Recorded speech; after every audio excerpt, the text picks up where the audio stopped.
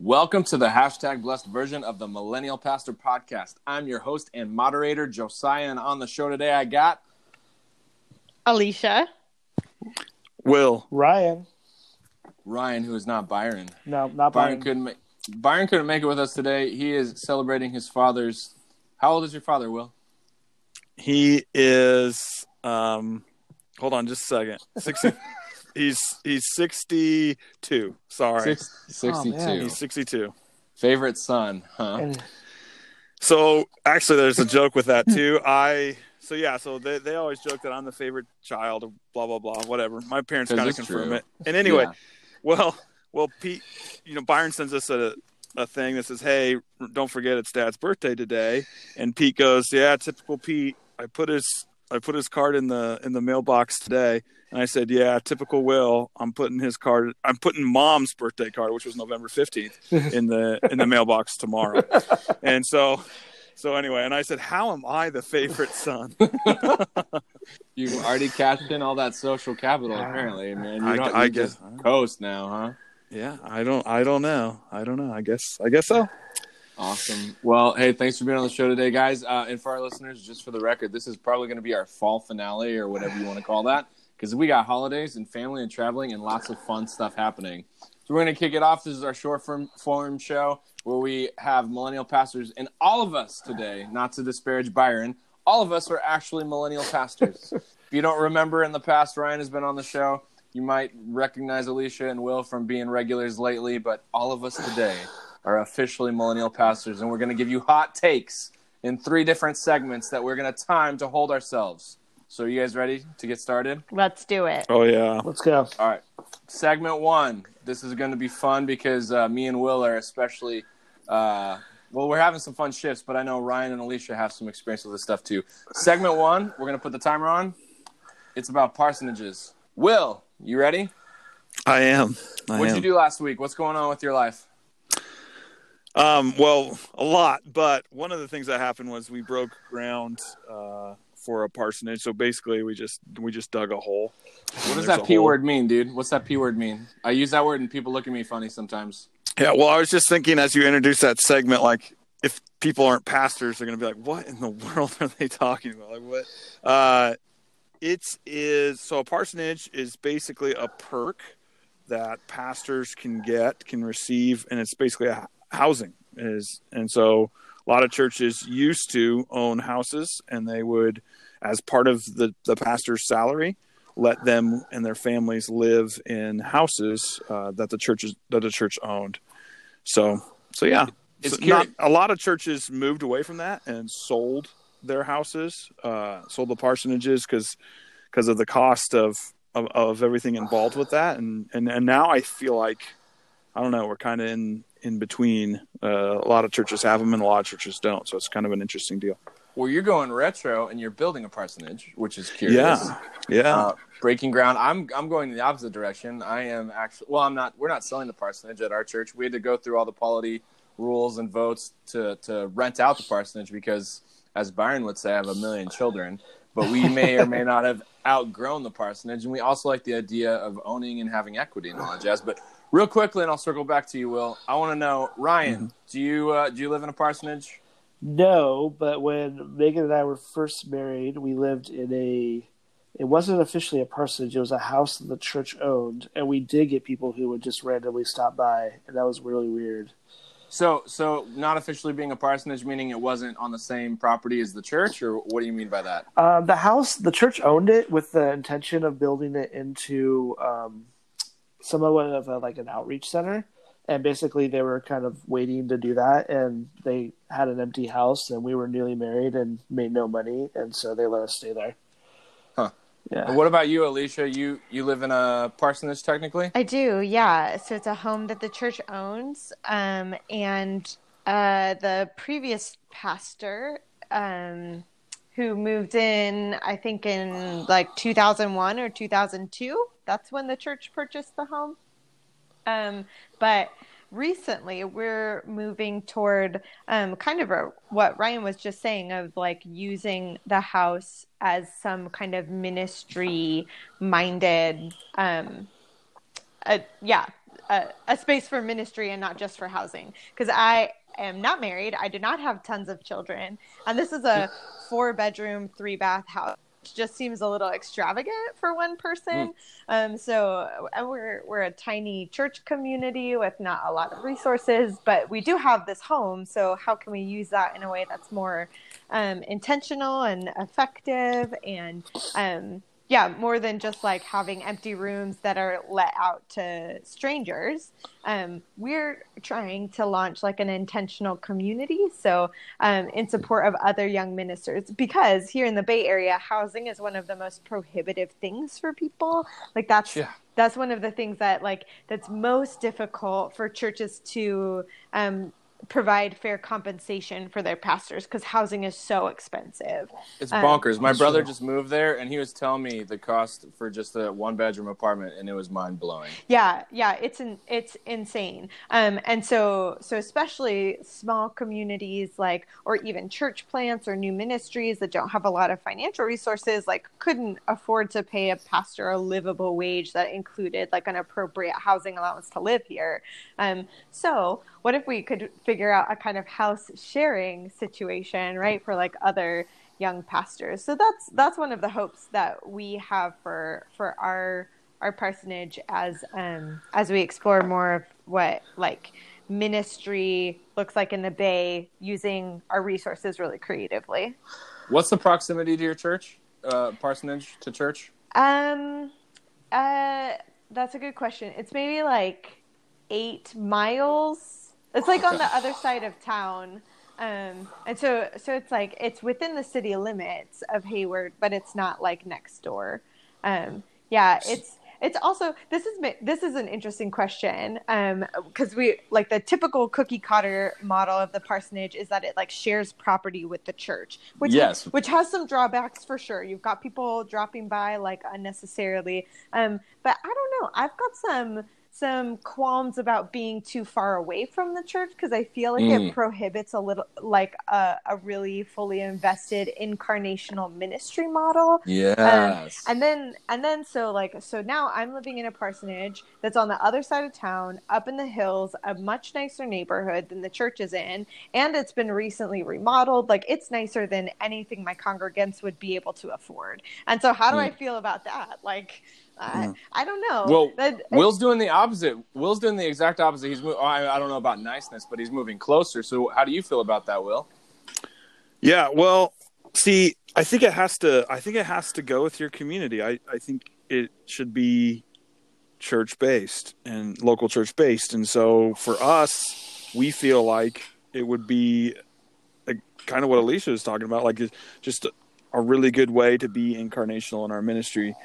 Our setting is that we're a rural church, and our church was planted in a place that kind of we're trying to be in the center, and so it actually is not in a town. It's on the outside of a couple towns, tiny towns, but outside of these towns, and so we thought it would be good. It would be nice to have a parsonage there to kind of complement, the center of our ministry. Outreaching from there. And so that's why we're doing it. We have about, the other thing is it's rural and so we purchased a bunch of land with it. I say a bunch, it's not that much. I think it's 6 acres or 7 acres. Dude, for what Alicia's living in, 6 acres is a couple city blocks, right, Alicia? That's a decent amount of land. Yeah. See, out here, 6 acres is nothing, because most of the fields out here are a quarter mile by a quarter mile squares. So here it's pretty small. But my last house was on 5 acres. We lived in a rural community too, and we actually had to buy farm insurance, even though we had no intention of planting a crop of any kind. So that's crazy. We're over time, but I want to ask Alicia one quick follow up, and maybe Will and Ryan, based on what she says. But Alicia, if you could do what Will's doing and somehow magically, do a Harry Potter and move the house right next to the church, would you do that? Maybe, because there are just like other questions to sort through as well. I mean, there would need to be, I think, I'd want to have some housemates of some kind. My church is full of a lot of unsheltered folk, a lot of unstable folk, a lot of people who need a lot of stuff from church and are around all the time. And gosh, I like to think of myself as like an independent and strong woman and certainly a feminist, but there are just like some safety concerns about a woman living alone. For sure, I'm just going to put that out there.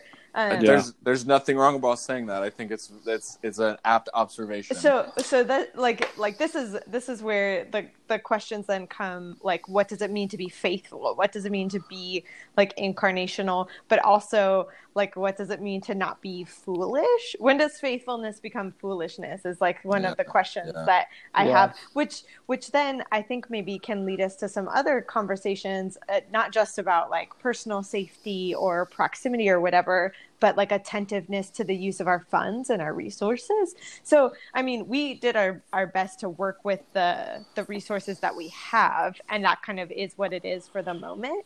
And I do sometimes think like, what if we could have done it differently? But Josiah, like you're thinking about like reappropriating the financial resources devoted to your parsonage in a way that's more like fiscally responsible, and therefore it sounds like it might be more faithful. Yeah, so just to give you my story, the reason we talked about this really quickly, we might have to. We're going over it on the segment already, and it's typical of us. But I say it tongue in cheek. We outgrew it, but it's true. But it's also something that's curious because my church has a history of just having some financial difficulties and struggles. So some of what we're doing is also trying to make steps in a direction to where we can maybe alleviate some of our own overhead and some of our own debts possibly one day, and try to make some steps towards helping this smaller church do more with what it has. So renting out the parsonage is doing just that. It affords us the opportunity to potentially, this is actually my end goal, potentially even house someone that needs a house that's even from the church at a rate that truly would be cheaper than a regular rental rate in the rest of the town, but still meets the needs of what the church is asking for, so it can offset my own housing costs. So there's like a bunch of levels to what we're trying to do. But the question remains, though, it's a curious question of borders and boundaries, I guess, because on one hand, I do agree with what Will and Alicia are saying, where, man, I'm going to be further away, and that means I'm going to be that much more disconnected. But at the same time, I have to ask myself, based on what I'm paid and the fact that I have to be focused on children. For our listeners, if you haven't heard this before, I'm primarily a stay-at-home dad a lot of the time, so I actually can't be as traditionally pastoral as I would like to be. So there's just interesting questions of boundaries and privacy and things like that couple with all that. So I think I just don't know. I think the fiscal responsibility is a good thing. Like when we first moved here, we were looking to buy a house, and I really wanted to be close to the church. But then we discovered that, you know, if we moved 20 minutes away as opposed to 10 minutes away, we could buy a bigger house for less money. And we just decided that was more responsible with our funds. Yep. And with us, what it actually does is it helps bring in actual regular, I guess, sort of passive income for the church, which is just a really good cushion to have. Because right now, we own the parsonage free and clear, so it's not doing anything other than on paper affording me a housing allowance and being a home for my family. So, but the difference that would happen is that there will be actual money changing hands, and that obviously changes the game a little bit. But anyways, we're going way over on time. I'm going to keep talking about my parsonage and stuff if I'm not careful. So let's go to segment 2. Sound fun? Let's do it. Mm-hmm. I might actually bring back some fun boundary discussion, because segment 2 is Ryan. You ready? Yeah. Ryan, how often do you go to your Starbucks office versus your regular office? A lot. I was just at Starbucks today. It's my day off. It's your So why do you go to the Starbucks office, if you're honest? I just don't like sitting in a room by myself. That's probably my biggest thing. Is it? Totally. Yeah. And also sometimes, can you get stuff done a little more efficiently? I feel like I can, mostly just because like I'm a person like just being around people, like even if I'm not actually interacting with them, just makes me more productive. I don't know how. Being alone in a room that just makes me more and more distracted.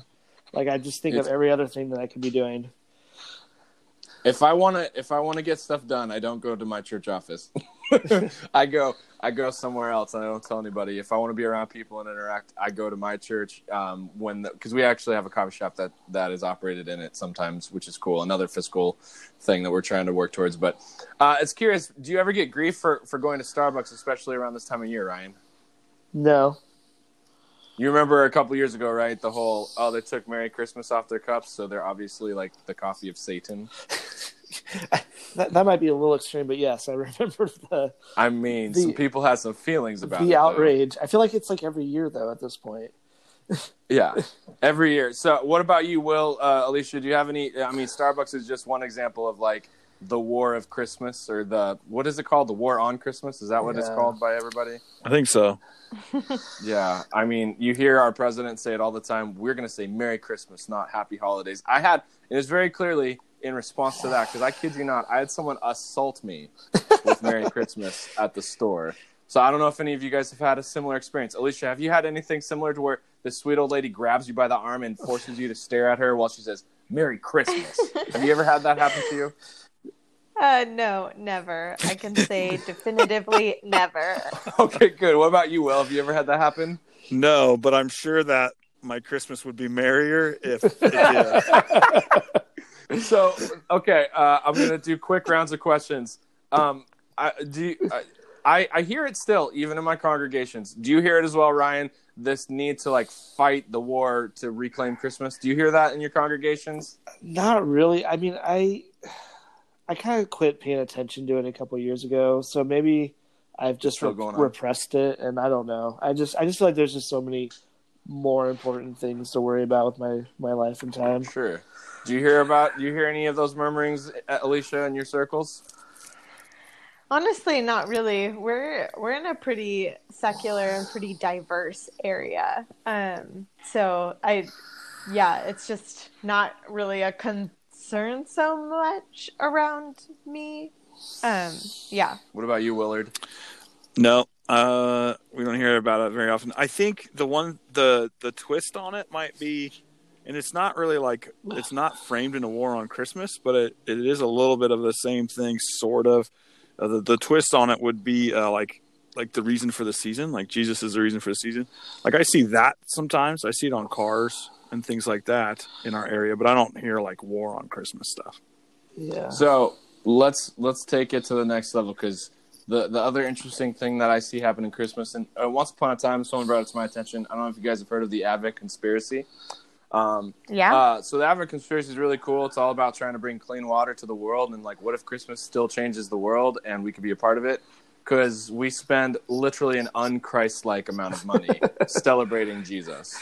So I think America, and I hope one of you know this stat, because I saw from Advent Conspiracy recently, we spent something like $750 billion on ourselves last Christmas. That sounds about right. I feel like I've heard similar numbers before. Needless to say, like the Advent Conspiracy says that if we spent like, it's something insignificant compared to what we spend, or it's less than 1% of that. It's some tiny number. If we spent some tiny number of that on other people, we could solve the world's water crisis. But every year we fight this whole thing where it's like, oh no, you better say Merry Christmas instead of apparently not all of you experience that. Maybe it's just me and I live in a weird spot or something. But in the name of Jesus, we spend an ungodly amount of money on all these things, and there are people around the world going thirsty. I don't know what could be more. It sounds similar ironic. To. Have any of you guys ever heard of Christian Smith? No, I don't think so. Sociologist of religion. He's my favorite sociologist. Yes, that I am that kind of nerd. Was that a long list of yours? Like the top 10 sociologists? There's a couple on the list. Let's just say that. Ron Benefill's mine, but that's Ronnie B. He's the only one I know. So. He's Nazarene. I know, man. Christian Smith did a lecture. I don't know. It must have been 10 years ago by now. But basically, like if every Christian in America, every person who claims to be a Christian in America actually tithe 10%, like we would do more than we would like not only solve the water crisis, we would solve world hunger, we would solve like poverty in like 80% of the world. And like, I was like, oh man, that is convicting for sure. Totally.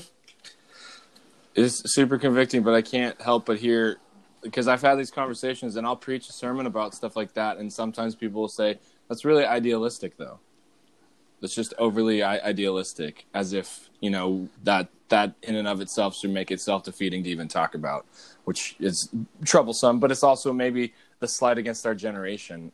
I don't know. But have you guys heard also that Gen Z is going to set records for their generosity and the things that they want to contribute to and to take on some of these problems? Have you guys heard some of those numbers coming out? I have not, but that's exciting. Yeah. Way to go. I mean, I wish they would say that about millennials. I wish we were the most generous generation. We were actually. So the philanthropy, we were setting trends as being the most generous, but then it sounds like Gen Z is projected to maybe even overtake us. So hey, maybe we listen. We've done our job. We've set a good example, right? And we can say, I guess, Merry Christmas aggressively along the way. Make it happen. Oh my Lanta. Yeah. So we'll see what happens. I just want to say, like, I think there's like so much like theology in that like mindset of like, oh well, that's just too optimistic. Like, I feel like there's so much being said there without being said. Like, as Christians, I feel like we should be shooting for that.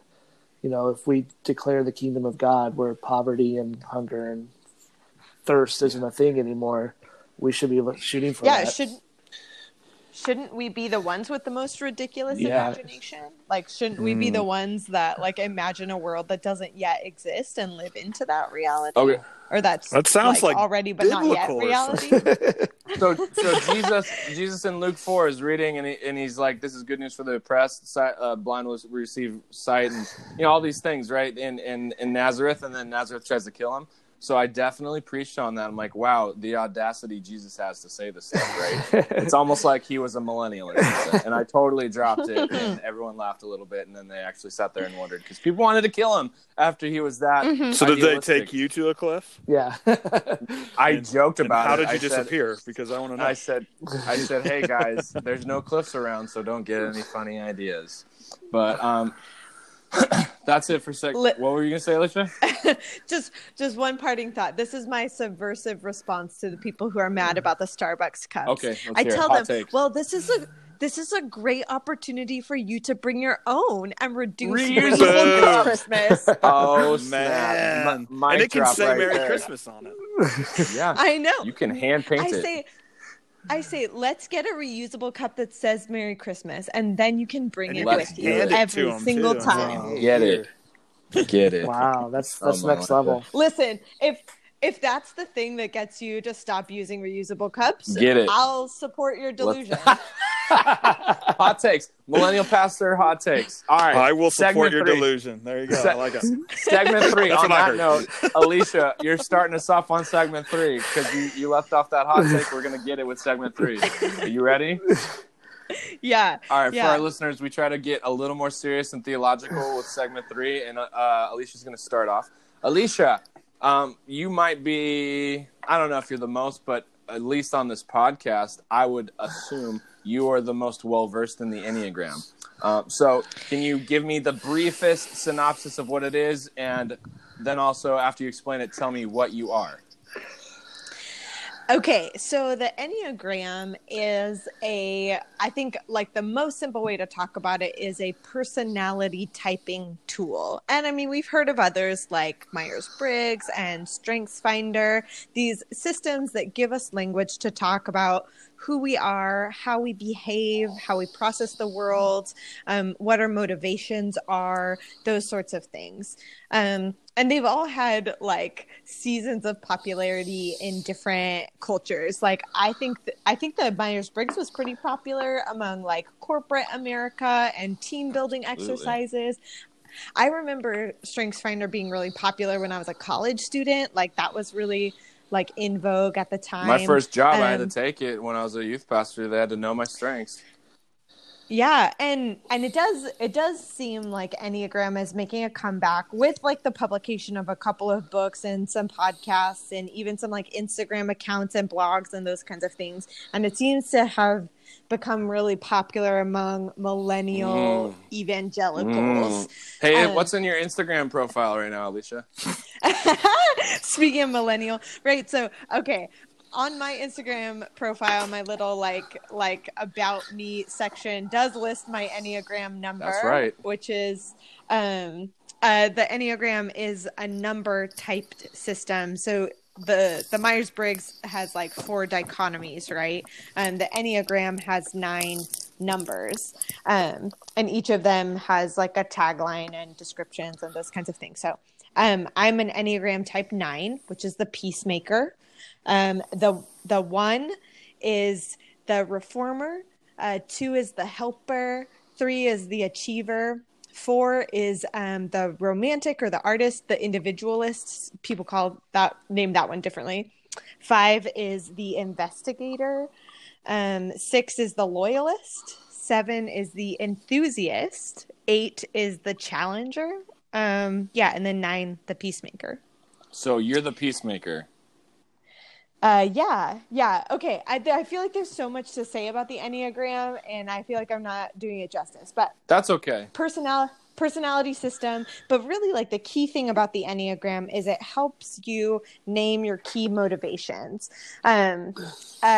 Because people can have similar behaviors, but from very different motivations, right? For example, you get an invitation in the mail to a Christmas party, and the night of comes around, and you decide you're not going to go. Right. But that could be because you're afraid of the conflict that might happen if you see your ex, or you're just like too tired and you don't want to deal with people, or you get like guilt tripped into staying and helping with the neighbor's kids next door, right? Like you could decline the invitation for various reasons, and the Enneagram helps pinpoint some of those motivations or the impulses behind the way people respond to the world or process things.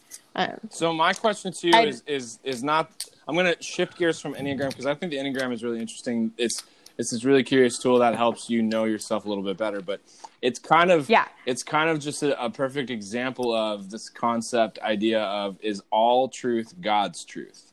Because very recently the Enneagram was catching flack in some of our NAS circles, and basically it was because of where it came from or who invented it or who developed it or whatever, and it is not overtly Christian in origin according to these sources that this person was sharing. And that's just like a thing that could be, argued based on history that people find on Google and Wikipedia, and I found this at Wikipedia. It's just a futile endeavor for me. But my question to you, Alicia, and then I'm going to ask Ryan, and it actually looks like we lost Will, so hopefully he joins Will, back on. come back. If he doesn't, we're going to finish without him. He can join in afterwards or something. But is there something to be said about using things that are good despite the overt Christian nature? Like, we've had this discussion before with Kanye and Christian artists and all that sort of a thing, but this is more a question of truth. Is the discovery of truth something that needs to be pursued with or without any concern as to whether the people doing the discerning of truth are Christian? Like, what do you think about that, Alicia? I think I would turn to Colossians, and the Christology present in that letter really points to the way that in Christ all things are held together. And I'm a firm believer that God is the source of all goodness, truth, and beauty. And so that when we discover things that are good and true and beautiful, we can name God as the giver of that, the source of that. And so the Enneagram sure has some diverse origins, but it has also been from very early on identified by core Christian communities. The Jesuits, for example, really used it as a tool in training spiritual directors. Spiritual director is somebody who helps others pay attention to how God is moving in their life, to like name the ways that they're hearing from God and seeing God and respond faithfully. So the Enneagram was a tool used for centuries and centuries by Jesuits in their like spiritual direction training. And it didn't like trickle out into the mainstream until like relatively recently, the mainstream Western culture, I should say.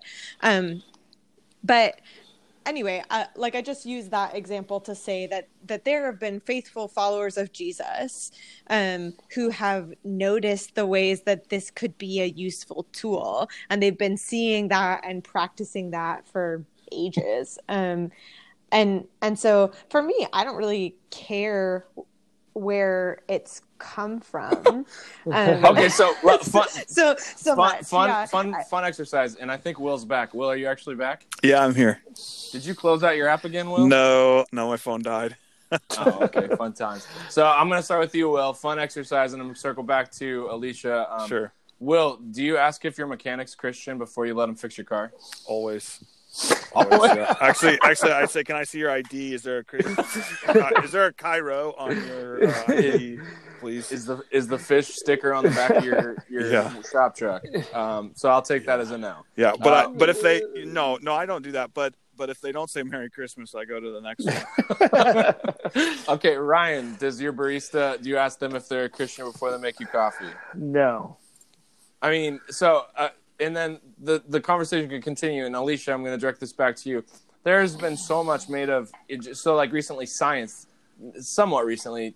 I don't know if you recall the Ken Ham, Bill Nye the Science Guy thing. Like suddenly there were people that were having to make decisions in some circles because I think all of us grew up with elementary and middle school educations that involved Bill Nye the Science Guy at some point, right? Yeah. Mm-hmm. So, but at some point he outed himself as atheist, and we had to wonder if we could like him anymore. And this is a curious conversation because it also bleeds into other issues of mentorship and professors. All of us, except for Will, shared a professor that had a fall from grace experience, and then I read countless reflections in countless times where people said, "Well, can I actually take to heart anything that I was taught from this person?" Because they had a lapse in morals. They had a moral failure. And so it's a question of, can truth stand alone on its own, despite the person discovering, teaching, formulating, developing it. And it's just a curious question because I feel like the history of the church is ripe with, our Christian scientists say this. That's why we believe the earth is the center of the universe and it's flat. And we still have that. Some people think that today. So when the Enneagram stuff comes out, and that's the recent thing, like what are other things, maybe aside from the Enneagram, that you see the same, well, is it really truth because did it come directly from the Bible or God? Are there any other things that come up as well, Alicia, in your circles? Have you experienced any other pushback on things? Well, that's not overtly Christian. That's not very truthful then. Yeah, honestly, I feel like maybe I'm the naysayer in this panel, but most of the folks I'm having conversations with are like coming to faith from pretty secular and open context, right? So there's a lot less concern about like, well, is this Christian or is this not? And a lot of my pastoral work often comes in like naming something as explicitly Christian in practice. Like we don't just like gather for a moment of mindfulness or meditation. Like, no, we're going to actually pray to the triune God, right? Like so my work is really like from the opposite direction and less about like concern about apologetics. Yeah, like that sort of stuff. But I mean, my parents are a very different situation. Like my mom will tell me anytime she's like met a new or gone to see a new doctor. Oh, by the way, and he's a Christian. So he's a and good I'm like, one. I just I mean, obviously he passed medical school and has a reputable practice. So like, that's really all that I care about. Well, it's just a question of absolute my, truth like, sometimes, right? Yeah. Or, but it is funny to see like how that attitude has filtered down. So my sister is quite far from God, hasn't been to church in years and years, and doesn't at all want anything to do with it. But she was telling me a couple weeks ago about this guy she has a crush on, and she's like, "Oh yeah, and he's a Christian, so that should count for something." And I was like, "Well, have you changed your mind about how you feel about that?" Like, I'm concerned about that. Because I'd be concerned about that too. And she's like, "Oh yeah, you're right. I don't know why I said that." And I was like, "Oh, huh." It's just, yeah. Anyway. So what about you, Ryan? Is there any absolute truth debates about whether a thing can actually be truth based on whether the person teaching, sharing, developing it is Christian? I think there's something to be said for the messenger of anything. I mean, you should be mindful of somebody's motives and biases and stuff like that. Sure. But this is the time where I'm going to bring up a couple years ago. You can look it up on YouTube. It's like a 2-hour presentation Rob Bell did called "Everything is Spiritual." And whatever you think about Rob Bell today, it's fine. I mean, I think the underlying thesis really affected me. Basically, his whole argument is if we say that God is the Father of truth, and we find truth in other areas like science or even in other religions, we have to say that it's God's truth still, and that we can separate that there is truth amongst other things as well, and that takes some maturity, and it takes some kind of thinking outside of just your worldview to kind of embrace that idea, and some serious humility, I would say. Yeah, definitely. Yeah, because that's a whole other can of worms we could open with Rob Bell. I'm gonna avoid temptation though. So, Will, what about you? What's an example of a thing that's the manifestation of this discussion of truth or absolute truth or relative truth in your neck of the woods? Sure. Or the plains or the 6 acres. Yeah, I would say that it has. I kind of want to be careful because I want to be gracious. I would say in a lot of ways it has very little to do with Christianity and has more to do with politics. And so I say I need to say this graciously because some folks around here still haven't figured out how to separate those two. Yeah. Haven't figured out that those two actually are very separate. And so like to be conservative doesn't mean to be Christian. So anyway, so I hear it more on like a political level than I do like this is a Christian level. So like, for instance, if anybody says anything against Donald Trump, there's going to be folks in our area, in my area, who will be like, "Whoa, we can't."